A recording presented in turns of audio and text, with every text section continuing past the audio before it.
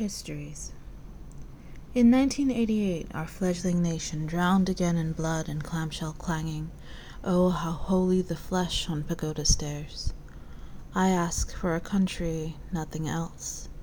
On the night my parents met, I dream my mother dancing, water lilies blooming at her feet, my father's lips spilling with rubies.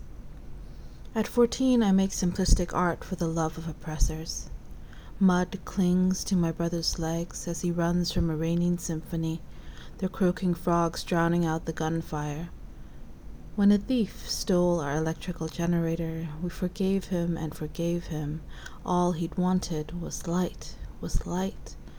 All we ever cried for was rain. My father is a revolutionary in a life salted with sorrow, a wooden house buckling under the weight of Bougainvillea. I demand justice for the living, forgiveness from the dead. My mother hits her head on the doorframe and bleeds. A hand over my mouth, the taste of blood like sugar cane sticking on my tongue. In 1940, my grandmother married a man who would sell her childhood home. All her life on the verge of tears, babbling her tale to anyone who would listen, begging, I want to go home, I want to go home, I want to go home. I imagine a greater world and sell it to the highest bidder. At 6, I tell my grandmother, this is your home and there is your husband, but I don't know yet what exile means. In our dreams, my brother and I are back in that yellow-walled house with its lone parlor pillar, its marble backyard.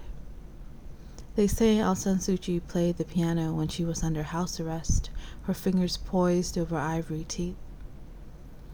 In another country, my father doesn't die choking on his own spit.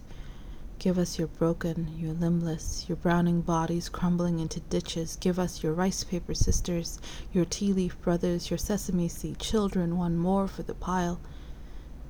In February 2021, I stop complaining about my country. When my grandmother dies in a stranger's house, her daughter says, I cried earlier. I want the women in my family to marry better men. In another country, I am a poet who writes only about gardenias.